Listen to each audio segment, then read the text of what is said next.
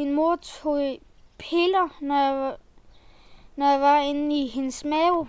Og det gjorde så, at jeg har sådan lidt et anderledes liv.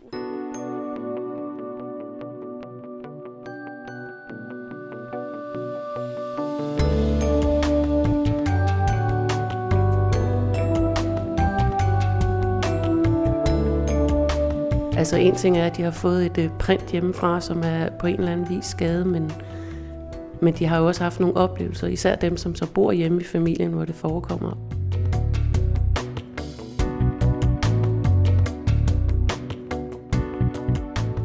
Vi har jo helst set, at han kunne få den diagnose, han har, nemlig rusmiddelskade, men den udløser bare ikke noget hjælp og støtte.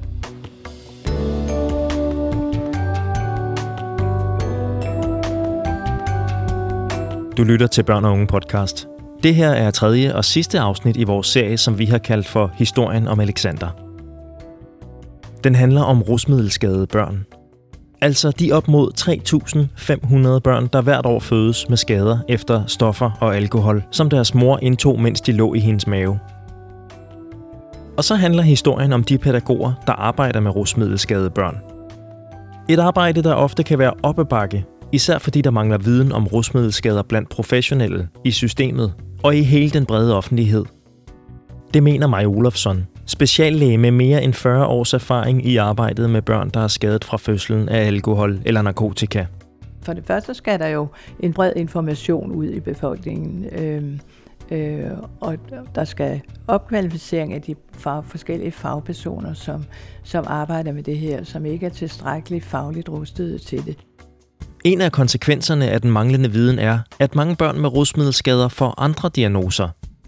Infantil autisme, ADHD, mental retardering. Diagnoser, der kan give noget af forklaringen på de vanskeligheder, børnene oplever, men som ikke altid kan give et fyldestgørende billede af deres skader. Alligevel kan en diagnose, selv en lidt upræcis diagnose, være en hjælp for børn med rusmiddelskader. Hør mere i dette afsnit af Historien om Alexander. Og her har vi så hvor man også, når man skal have fred og ro, det er en kugle, en kuglestol, sækkestol, hvor det simpelthen er kugler.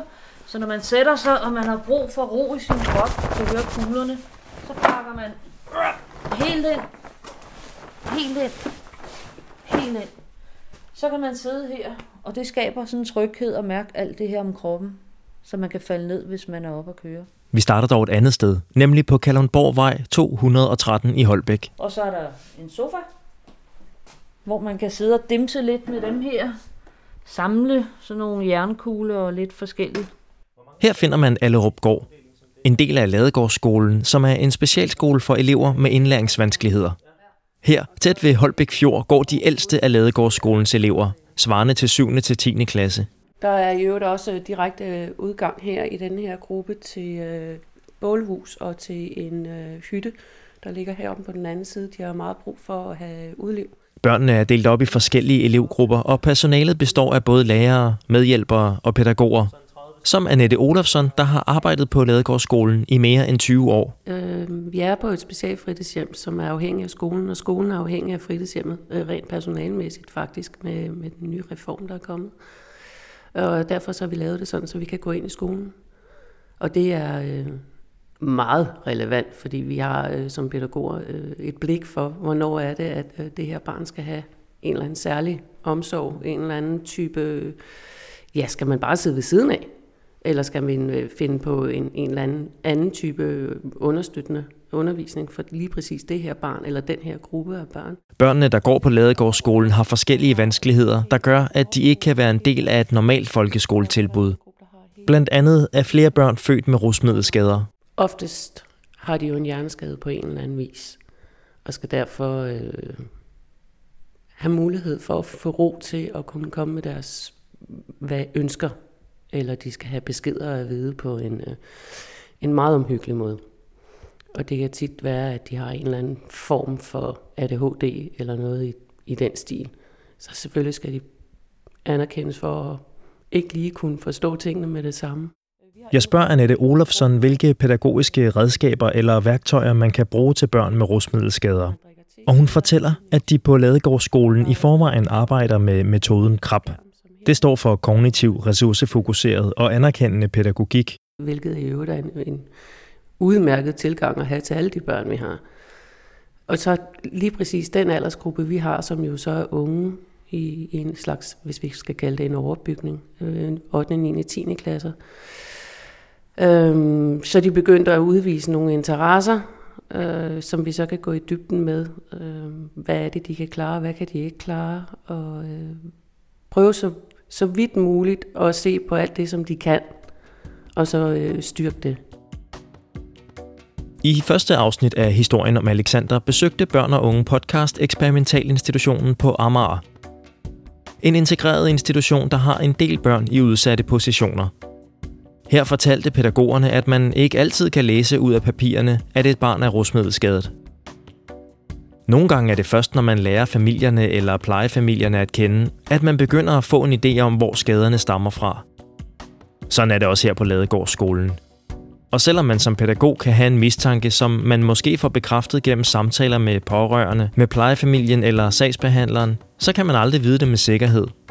For mange børn får simpelthen aldrig undersøgt, om der er en sammenhæng mellem på den ene side deres skader og på den anden side de rusmidler, deres mor indtog under graviditeten. Der er et kæmpestort mørketal i det her problemfelt. Maja Olofsson er en af de førende eksperter i rusmiddelskadede børn herhjemme, hvis ikke den førende ekspert. Hun har især viet sit arbejdsliv til at belyse problematikkerne omkring børn med den alvorligste medfødte rusmiddelskade. Føtalt alkoholsyndrom. Ser du på den internationale litteratur, så er det under halvdelen af de børn, der har føtalt alkoholsyndrom, som nogensinde får diagnosen. I hvert fald ikke får diagnosen på fødselstidspunktet. Det vil være børn, der er at finde med alle mulige andre diagnoser. Fordi det, der er typisk, det er, at børnene får den diagnose, som er umiddelbart synlig, uden at man kommer ind bagved årsagen til barnets problematik. Det kan være retarderet udvikling, det kan være indlæringsproblemer, det kan være adfærdsforstyrrelser, det kan være væksthæmning af ukendt årsag, eller det kan være lebeganespalte for eksempel, men hvor man ikke kommer ind bagved og fanger og får afdækket årsagen til, at barnet har nogle givne symptomer.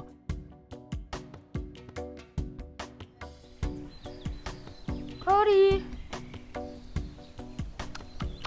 Cody! Nå, Cody, kan du ikke gå den anden vej? Skal vi lukke ham ind? Du kender godt drengen her, der kalder på sin hund Cody, hvis du altså har hørt de første 2 afsnit af denne podcast-serie. Det er drengen, vi kalder Alexander. Det er ikke hans rigtige navn, men af hensyn til ham og hans biologiske mor har vi valgt at kalde ham sådan. Alexander blev født med rusmiddelskader og fjernet umiddelbart efter fødslen. Og lige siden har han boet hos sin plejefamilie. Det var hans plejemor, Katja Siratsky, du også kunne høre lige før. Med Alexander har der aldrig været nogen tvivl om, at hans skader stammer fra morens misbrug under graviditeten. Han er hypermobil, allergiker, har synsproblemer, er ikke alderssvarende i sin udvikling, sprogligt udfordret, har problemer med fordøjelsen osv. osv.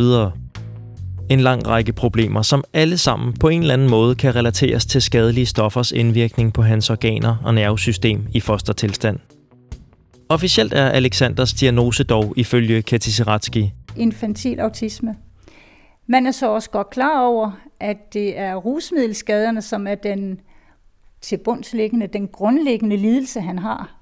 Men da det ikke er en anerkendt diagnose herhjemme, og som ikke udløser noget støtte og hjælp, så vælger man at give ham den, fordi han passer ind i kassesystemet, kan man sige, med de vanskeligheder, han har. Det var, da Alexander nærmede sig skolealderen, at han blev henvist til børne- og unge psykologisk ambulatorium. Her gik han gennem en række tests og samtaler, inden han fik sin diagnose. En diagnose, som kom til at få stor betydning for Alexander og hans plejefamilie. På godt og ondt.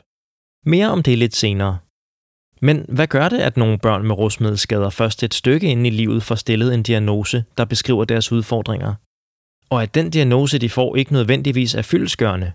Det har stor betydning og store konsekvenser for barnet, det mener Maja Olofsson. Det betyder jo så, at man så kan komme til at overse mange andre følgetilstande som led i den medfødte alkoholskade, så man får hvad skal man sige, kun en lille del af barnets samlede problematik, får barnet støtte til og hjælp og støtte til, nemlig det, som er umiddelbart synligt, men at barnet også formentlig har mange andre særlige behov, som skal tilgodeses, og som man får overset, og at barnet så kan være i et hjemmemiljø præget af alkohol- eller stofproblemer, som er direkte hæmmende og skadeligt for barnets status og videre muligheder, videre udviklingsmuligheder. På Ladegårdsskolen i Holbæk kender pædagog Annette Olafsson godt til, at det ikke bare er de medfødte skader, børnene har at slås med. Altså en ting er, at de har fået et print hjemmefra, som er på en eller anden vis skade, men de har jo også haft nogle oplevelser, især dem, som så bor hjemme i familien, hvor det forekommer, og hvor de jo får en sygeplejerske hjem, simpelthen til at give forældrene deres antabbussen. Og det ved de jo. Hvis de er 15-16 år, kan de jo se, det er det, der sker. Her er det især de børn, der stadig bor i misbrugshjem, Annette Olafsson tænker på.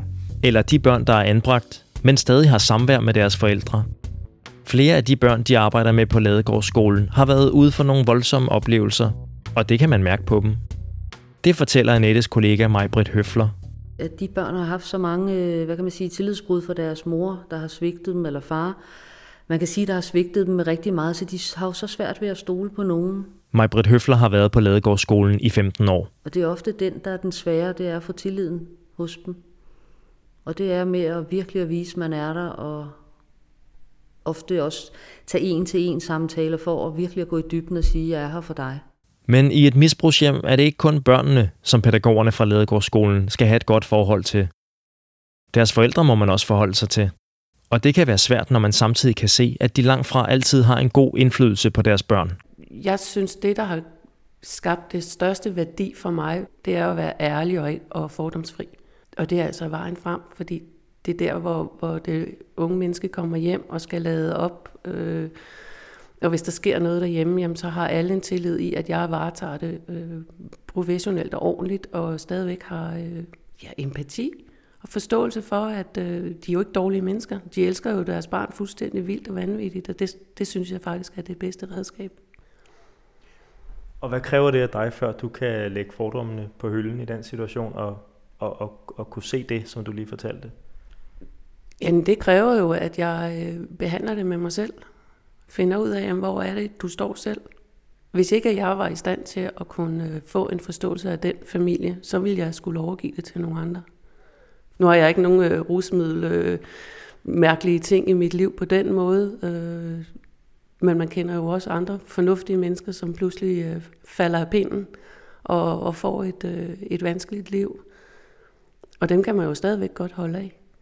Så det er en måde med at tage den ind i sit professionelle liv, og bevare en ordentlighed. Det gælder jo alle børn og alle familier, men det er nemt at se dårligt på folk, der ikke kan finde ud af at opdrage deres børn og gøre noget, som er forkert i samfundets øjne. Det dur ikke. Det kan du ikke arbejde med. Når I så taler med forældrene og prøver at have den her fordomsfri og åbne tilgang til dem, hvordan oplever I så, altså i hvor høj grad er de opmærksomme på, at nogle af de her problemer, som børnene har med sig, dem har de sådan set skabt, og nogle af dem har de skabt allerede, mens barnet lå inde i mors mave. Er de klar over det, og er det noget, I kan sådan tale med dem om, eller bliver det tabubelagt? Jeg synes ikke, det er tabubelagt. Altså, vi snakker om det, og jeg synes, vi er tit ærlige og siger til dem faktisk, altså hvis de står og ytrer den omkring, ja, det er jo også dit og dat, og jeg siger, ja, det er noget lort, du laver. Men du har sikkert haft det svært på et tidspunkt, og der er jo altid en årsag til, at man falder i nogle ting og sådan noget. Altså prøv det den vej. Jeg står ikke og negligerer det, de har gjort ved at have et problem og sige, nå, men det er også okay og sådan noget. Nej, det er lort, det du laver, og det er også for dit barn. Men du har det svært, og vi må prøve alle sammen at hjælpe den vej, ikke? Og hvad med selve det her med, at nogle af de hjerneskader og så videre, som barnet kan have med, at det kan de simpelthen have fået med sig fra fødslen på grund af morens misbrug? Er det også noget, som forældrene er klar over? Altså det er min oplevelse, at det er de klar over. med dem, jeg har haft med at gøre. Men altså... Hvordan forholder de sig til det? Jamen, de fleste forældre ved jo, at deres barn er, som de er, af alle typer hjerneskader. Men den her type forældre, de ved så til gengæld, hvorfor det er der, og kan måske bearbejde det efter det.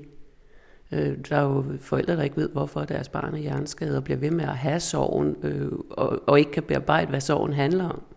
Men den her type forældre, dem jeg har mødt, de er ligesom kommet op på hesten igen og videre. Eller også ender de barnet i en plejefamilie, og så møder vi jo ikke forældrene. Da jeg møder Alexander, er det en varm sommerdag. Han har vidst, at jeg skulle komme i god tid, så han har kunne forberede sig godt på mit besøg. Han er genert og afvisende, men ikke uinteresseret og ikke uhøflig. Og mens hans plejemor arrangerer eftermiddagskaffe og kage, sidder Alexander og jeg og sludrer i haven. Vi taler lidt om hans skole. Ikke så meget. Det gider Alexander ikke. Han vil hellere høre, om hunden gøede meget af mig, da jeg ankom. Var du brok med ham, når du lige kom? Det gjorde den. Ja, der var lidt brok med ham. Også fordi, jeg kan godt nogle gange have det lidt svært med hunden. Kan du? Jeg kan godt blive lidt bange for hunden, og det tror jeg måske godt, hunden kan mærke. Fordi så bliver jeg måske en lille smule forskrækket lige, hvis der kommer en hund hen til mig. Virkelig? Når du også er en voksen mand? Ja. Jeg ved ikke, hvad det er. Jeg tror, det er fordi, de gør, hvad de selv vil. Eller er det noget med din barndom at gøre?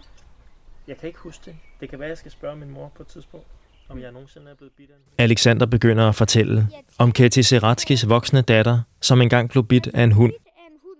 Han spørger mig også, om jeg er allergisk over for dyr. Det er han selv. Han har også astma, høfeber og støvallergi. En af effekterne af hans medfødte rusmiddelskader. Han henter sine forskellige inhalatorer. Jeg har mange gange fået sådan astmaanfald. Og så bruger jeg de her til simpelthen at... Så skal jeg holde vejret i 10 minutter, og så hjælper det lidt. Okay. Og så den her, den bruger jeg, når der er simpelthen så meget pollen i luften. Okay, ja. Jeg kan jo faktisk godt bruge dem begge to. De har lidt af den samme effekt. Det er her, Alexander er på hjemmebane. Når snakken går om dyr, om teknik og natur. Andre spørgsmål om, hvordan han trives på skolen og blandt kammeraterne, glider han let henover. Hans særlige interesse for teknik og naturvidenskab er en af de ting, der har placeret ham inden for autismespektret. En diagnose, der som nævnt i første omgang blev en fordel for hans plejefamilie. Altså det får jo den betydning ud af til, at nu kan der jo pludselig bevilges noget ekstra hjælp og støtte til ham. Faktisk bliver vi også sat op i løn, og det kommer til at betyde noget i forhold til, når man skal begynde at kigge på skolevalg til ham. Det åbner jo nogle døre i forhold til, at han kan få et specielt skoletilbud. Diagnosen skabte dog også nye vanskeligheder for Alexander.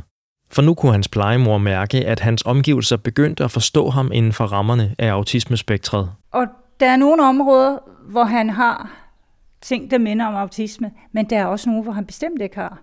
Og han har jo nogle sociale evner, og han vil gerne noget socialt. Og der oplever vi måske, at omgivelserne begynder at nedsætte forventningerne til ham. Fordi når man har autisme, så er man som regel ikke så interesseret i det sociale. Og det bliver lidt en udfordring for os. Fordi vi jo netop kan se, at han har nogle evner, og at de skal udvikles. Alexander er svær at sætte en etiket på. På den ene side har han så svært ved kontakten med andre mennesker. På den anden side vil han så gerne have et socialt liv og være en del af fællesskabet. Det har Ketty Seratski kunne mærke på ham, lige siden han var helt lille. Hun husker tydeligt engang, Alexander selv satte ord på sine følelser. Om aftenen, når Alexander skal sove, så er han ked af det. Og så siger han til mig, vi var jo i den her kirke med børnehaven, og præsten han sagde, at Gud har skabt os alle sammen. Men så må han jo have begået en fejl med mig. Og det var lidt rystende at høre ham sige, at han så sig selv som et fejlprodukt. Vi vendte den med vores supervisor, en psykolog vi havde på. Vi kontaktede også familieambulatoriet, og de tilbagemeldinger, vi fik, det var, at han skulle have klar besked. At han måtte ikke gå med den her følelse af, at det er mig, der er skabt forkert. Så det valgte vi at gøre, og fortælle ham, at hans mor har taget fortrinsvis narkotika, mens han lå inde i maven. Og at det er altså en slags gift for børn. Og det var det, der gjorde, at han havde det så svært. Og der var så meget, der var svært for ham. I samme fortælling fortæller vi ham også, hvor meget han har udviklet sig, hvor meget han egentlig kan. Og hvor svært han har haft det før, men hvor meget bedre det er blevet. Og det skaber en situation i Alexander, hvor han i samme åndedræt både griner og græder.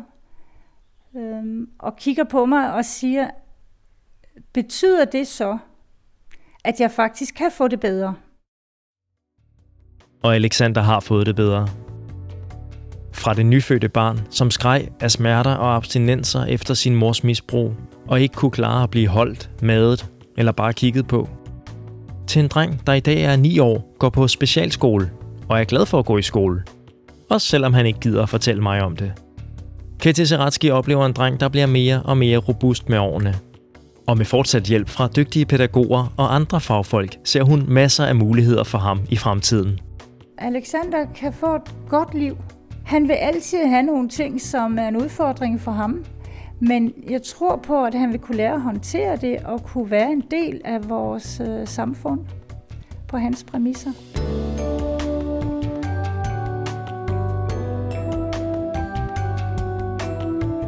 Det var 3. og sidste afsnit af Historien om Alexander. Har du ikke hørt de 2 første, så kan du gøre det på bupl.dk/podcast, på SoundCloud, i Apples podcast-app, eller hvor du ellers hører denne podcast fra lige nu. Her kan du også finde andre episoder af Børn og Unge podcast. Hvis du synes om historien, så giv den en god anmeldelse i din app, og fortæl dine kolleger om den. Så hjælper du med at brede historien om Alexander ud. Tak til pædagogerne fra Ladegårdsskolen og til Maj Olofsson, som medvirkede i dette afsnit. Og en særlig tak til Ketty Seratsky og til drengen, vi kalder for Alexander, for at fortælle deres historie. Det var Anders Vilas, der havde komponeret musikken. Har du gode idéer til emner, vi skal tage op i Børn og Unge podcast? Eller har du forslag til, hvordan vi kan gøre vores podcast bedre? Så hører vi meget gerne fra dig. Skriv til podcast@bupl.dk. Tak fordi du lyttede med.